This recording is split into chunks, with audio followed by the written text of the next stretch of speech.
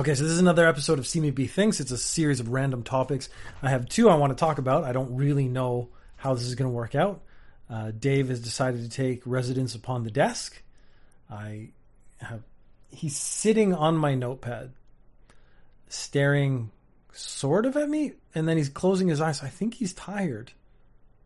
So I'm a little confused as to where we're going to go with this. Weirdly, the first thing I wanted to talk about was sleep. I am so distracted by Dave just sitting here, though. I don't know if I can do this. I think I'm going to have to move him off the desk. Oh, this is what I was thinking is going to happen. Every time I get started, he's going to move. So I don't sleep well. And that is, I think, a pretty common problem. And one of the reasons I don't sleep well is because I'm very mentally active when I go to bed. And what I'm doing is reviewing or predicting conversations and or arguments I'm going to have or have had. Things I could have said, things I would have said, things that if I have this kind of conflict that I should say, and you go through all the variations of the things they could say and what you could say back. And basically you're upset or annoyed about something and your brain won't calm down. Now I'd learned a technique where you lie in bed and you count your breaths. And you count your breaths, so you go 1. And you just keep doing that. And then every time you have a thought intrudes, you acknowledge that thought and you let it go.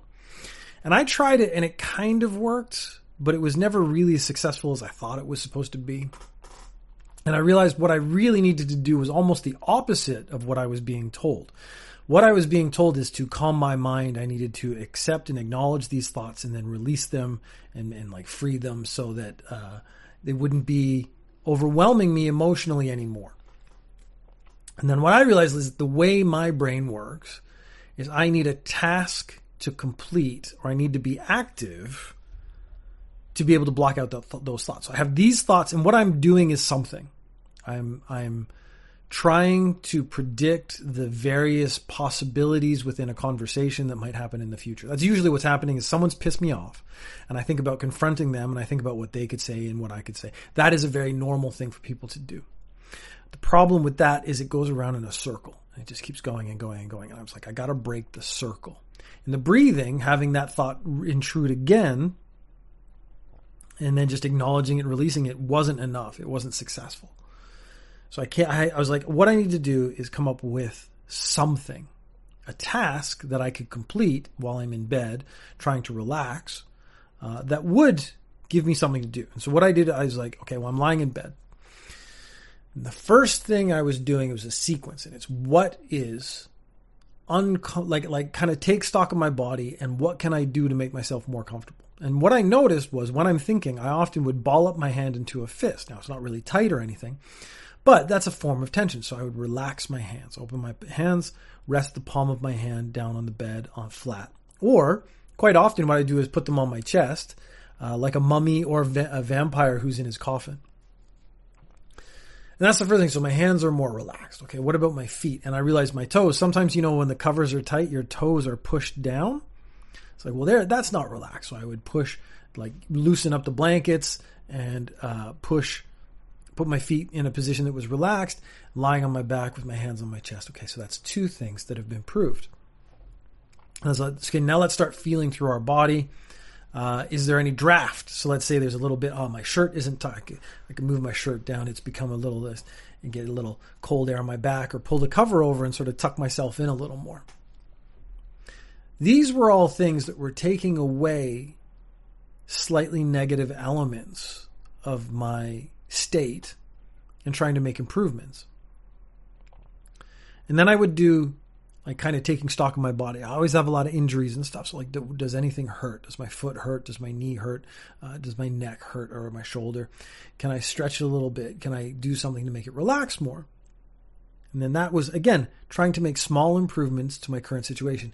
And during this, I've improved my comfort and I've tried to relax my body. So I'm starting to feel better. Then the final phase, if I haven't already fallen asleep, is I start to take stock of what feels good. So my shoulders have been pushed against the bed and the covers are across my shoulders. The back of my shoulders are very warm. That feels nice. It's sort of a warmth that's radiating through my shoulders, and that's good. And then my hands across my chest like a mummy, they're actually making my chest warmer. So that's actually, sort of a double impact.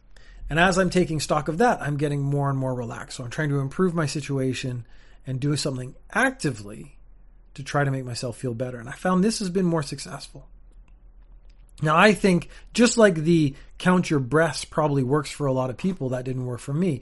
This technique that I have created myself works for me. It may not work for anyone else. But if you are struggling and you're doing something similar, like you are having that conversation go around and around in your head and you're trying to do something relaxed and you can't, this might be a technique to do it. Because what I'm really doing is displacing that fake conversation. And I mean, 9 times out of 10, you never have that confrontational conversation anyway. So it's almost a pointless exercise.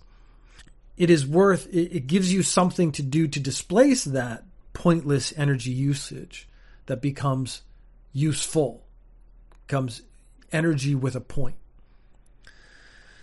And I thought, this has been really successful for me for the last couple weeks.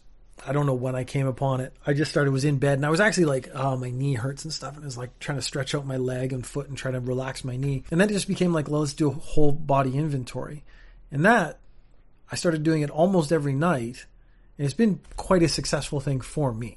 Now, again, I'm actually thinking if I do the same thing every night for weeks and weeks and weeks, I'm going to have to change it or actually almost up the difficulty or I'm going to get bored with it. But for now, something like that, it's been really helpful for me. And I thought it would be it's counterintuitive to meditation, I think, because meditation is always let it go, release it. And I'm actually no, find something else to hold on to and make that happen. And that's actually better. Hopefully someone out there in the world would actually find that useful and can do it. And everyone's life will get better. Your life anyways.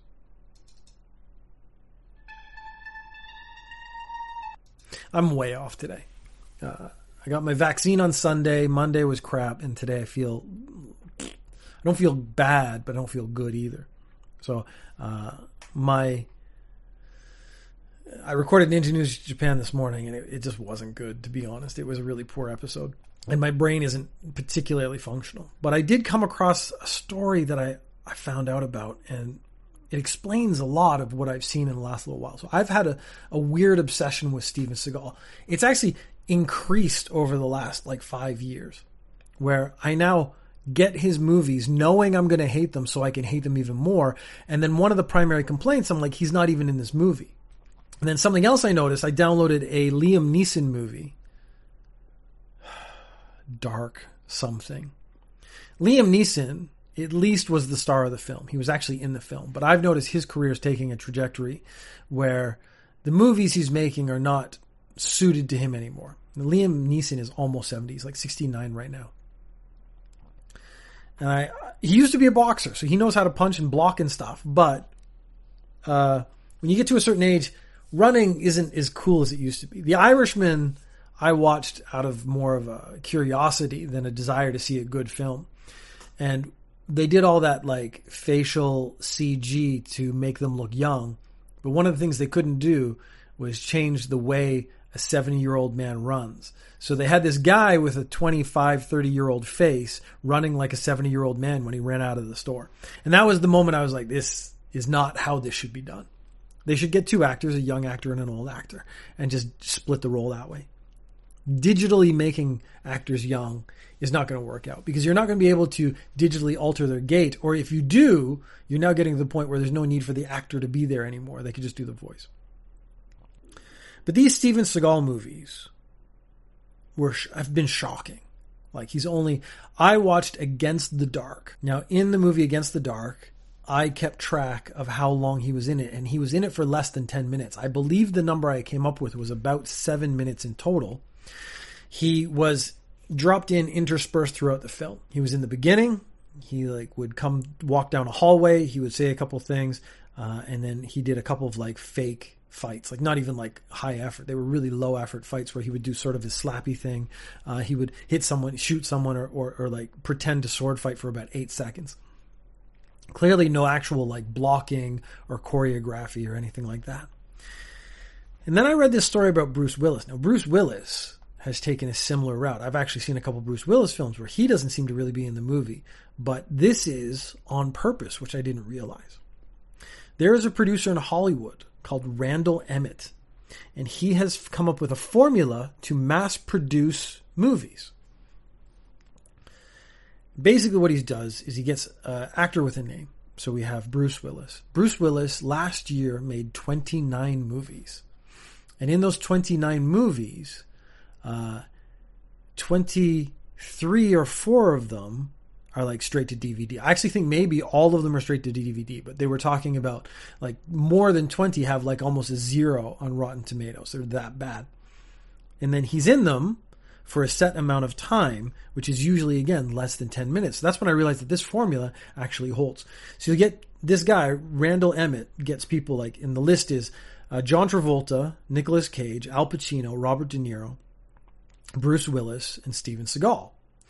And he will pay them $1 million for about 2, maybe 3 days worth of work. And in those 2 or 3 days, they will be in the beginning, a scene in the beginning, a scene in the middle, and a scene at the end of the film. And that way they're in the whole film and they can put their face on the poster. They become the star despite being in the film for less than 10 minutes, it being probably a 90-minute film. Hard to Kill, I believe, was a Steven Seagal film. Hard to Kill is a Bruce Willis film. In that, he was in the film for 7 minutes. And I didn't watch it. I almost downloaded this movie. I'm not pirating. Legitimately downloaded off the internet. But then I also kind of knew what I was getting. I knew it was going to be one of these really, really garbage films where he isn't actually in the movie. But now it makes sense because you're getting $1 million for 2 or 3 days worth of work. It's worth doing. And then we all know like Nicolas Cage went insane with his money. And Bruce Willis was at one time the highest paid actor in Hollywood. And he's not... Okay. I get to the point where I start thinking about money. And when you get to $20 million per film or millions of dollars that you've earned, how is it you fall in these dire straits? Because we actually hear about this kind of stuff all the time, where these incredibly rich people have gotten into so much trouble because they don't pay their taxes or something. Kevin Hart, I'm not a massive fan, but he said some really smart and interesting things. Because he says he takes every paycheck he gets, he takes 50% of that and he puts it in a separate bank account because that's going to go to taxes. So that other 50% is his actual income, his actual money. So he has 2 bank accounts, like I'm sure he has more than that, but he has 2 main bank accounts. He has one explicitly for the IRS, so he's never going to get in trouble with the IRS. So as he's built his fortune, he knows what his real funds are. He's not going to actually accidentally overspend that.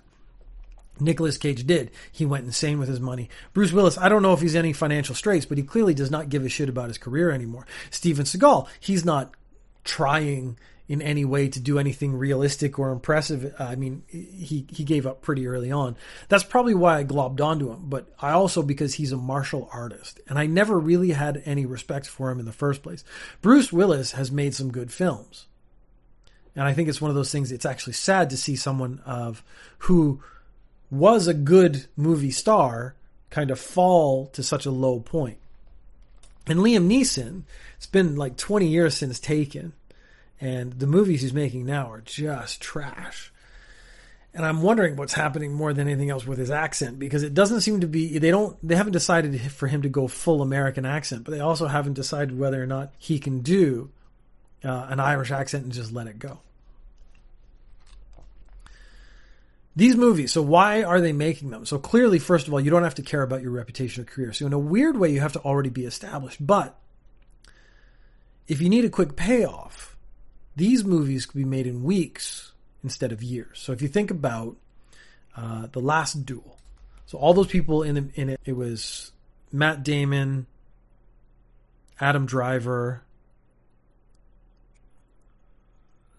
I was thinking Batman, not new Batman, not Twilight Batman, Justice League Batman, Ben Affleck. I almost said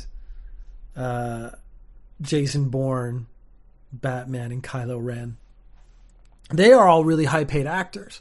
And this movie took a long time to make, and they had to put like months of work into it, and it was a disaster financially.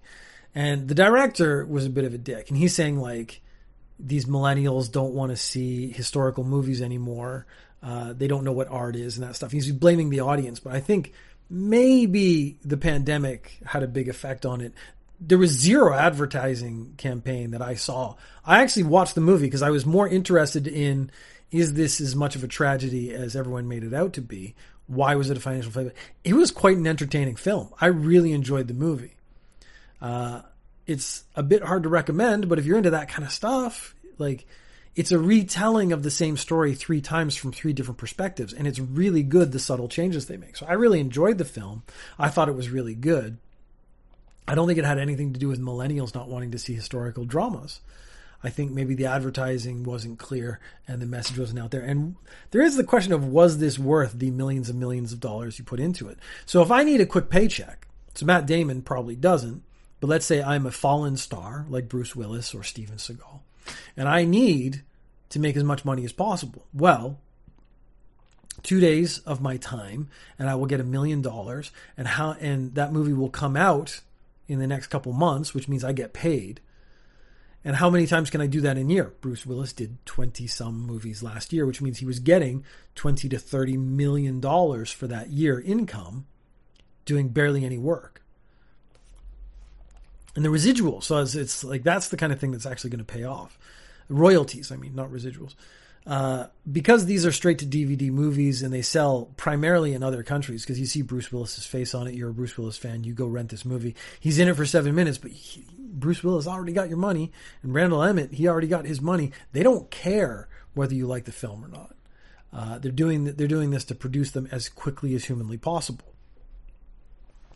And that explains this through line of terrible movies and how they're getting made. Because it used to be, I think, movies were bad because they didn't have the actors, or they didn't have the money to do like the effects, or they didn't have the ability to make the film. And so I used to judge movies a lot on, did the filmmakers achieve what they intended to do? And then I would think about, what would they have needed to actually achieve it? So it's like, a cheap horror movies were kind of the standard for me for a long time, because they were always pretty poor, but did they have a good story? Were the actors okay? Maybe they needed more money for effects, something like that. And you could be pretty forgiving of those films. But these movies now made by Steven Seagal and Bruce Willis, they are unforgivable because there's nothing they actually want to do other than make a film that gets out there that almost tricks people into buying it. The first experience I had with this, something like this, actually came from Asian movies. And it was Chow Yun-fat made a 2 or 3 films called God of Gamblers, which was him. He always did some kind of trick to I don't know if it was cheating. I don't remember. It was a long time ago. And then there was gunfights. And they were good movies. They were very Hong Kong films. There was a lot of jumping around shooting. And then there was like tense scenes where people would sit at poker tables and play poker. And I really enjoyed them. And then I got God of Gambler 4 swapped out the Chow Yun-fat because he wasn't in it anymore. They got some new guy. He was young and it was all right. Like, I wouldn't say it was a good movie. It was all right. And then we got to the 5th one, and the 5th one on the cover had a picture of Chow Yun-fat. And I was like, oh, they've brought Chow Yun-fat back. It's going to be a really good movie because he is a really good actor. And then I watched the film, and the very last scene was the new hero turning around and waving or saying hello. And then they cut in a scene of a different film from Chow Yun-fat where he turned back and was like, you're the God of Gambler now, and then walked away. So he didn't actually even show up for the film. They must have, I don't know, probably in China, it doesn't matter. They didn't license his name or anything. And then Jackie Chan films. There was a bunch of Jackie Chan films that did the same thing where he was in it for about 3-4 minutes, but they had his face on the cover. And I realized that's where it started for me. That was probably 15, 20 years previous to this. So Randall Emmett probably saw these films, came up with the formula, and then essentially patented it and started making these movies, making movie. And then he got bigger and bigger stars. Because John Travolta, he went through sort of a renaissance where he came back for a while, but it was weird to see Robert De Niro in shit movies for a very long time. Now, I don't know if he's in financial trouble. I actually guess everyone who does this is. Because to me, you're giving up all integrity you ever had for a quick buck. You must be doing that for a reason.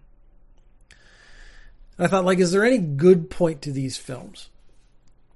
And I thought there is only one possible upside, and that's young actors could get into a movie and have their name connected to someone who is a big name so that they get in front of other people. So, like, because these are 90-minute movies and the famous name is only in it for 10 minutes, you need someone else who's actually the lead character.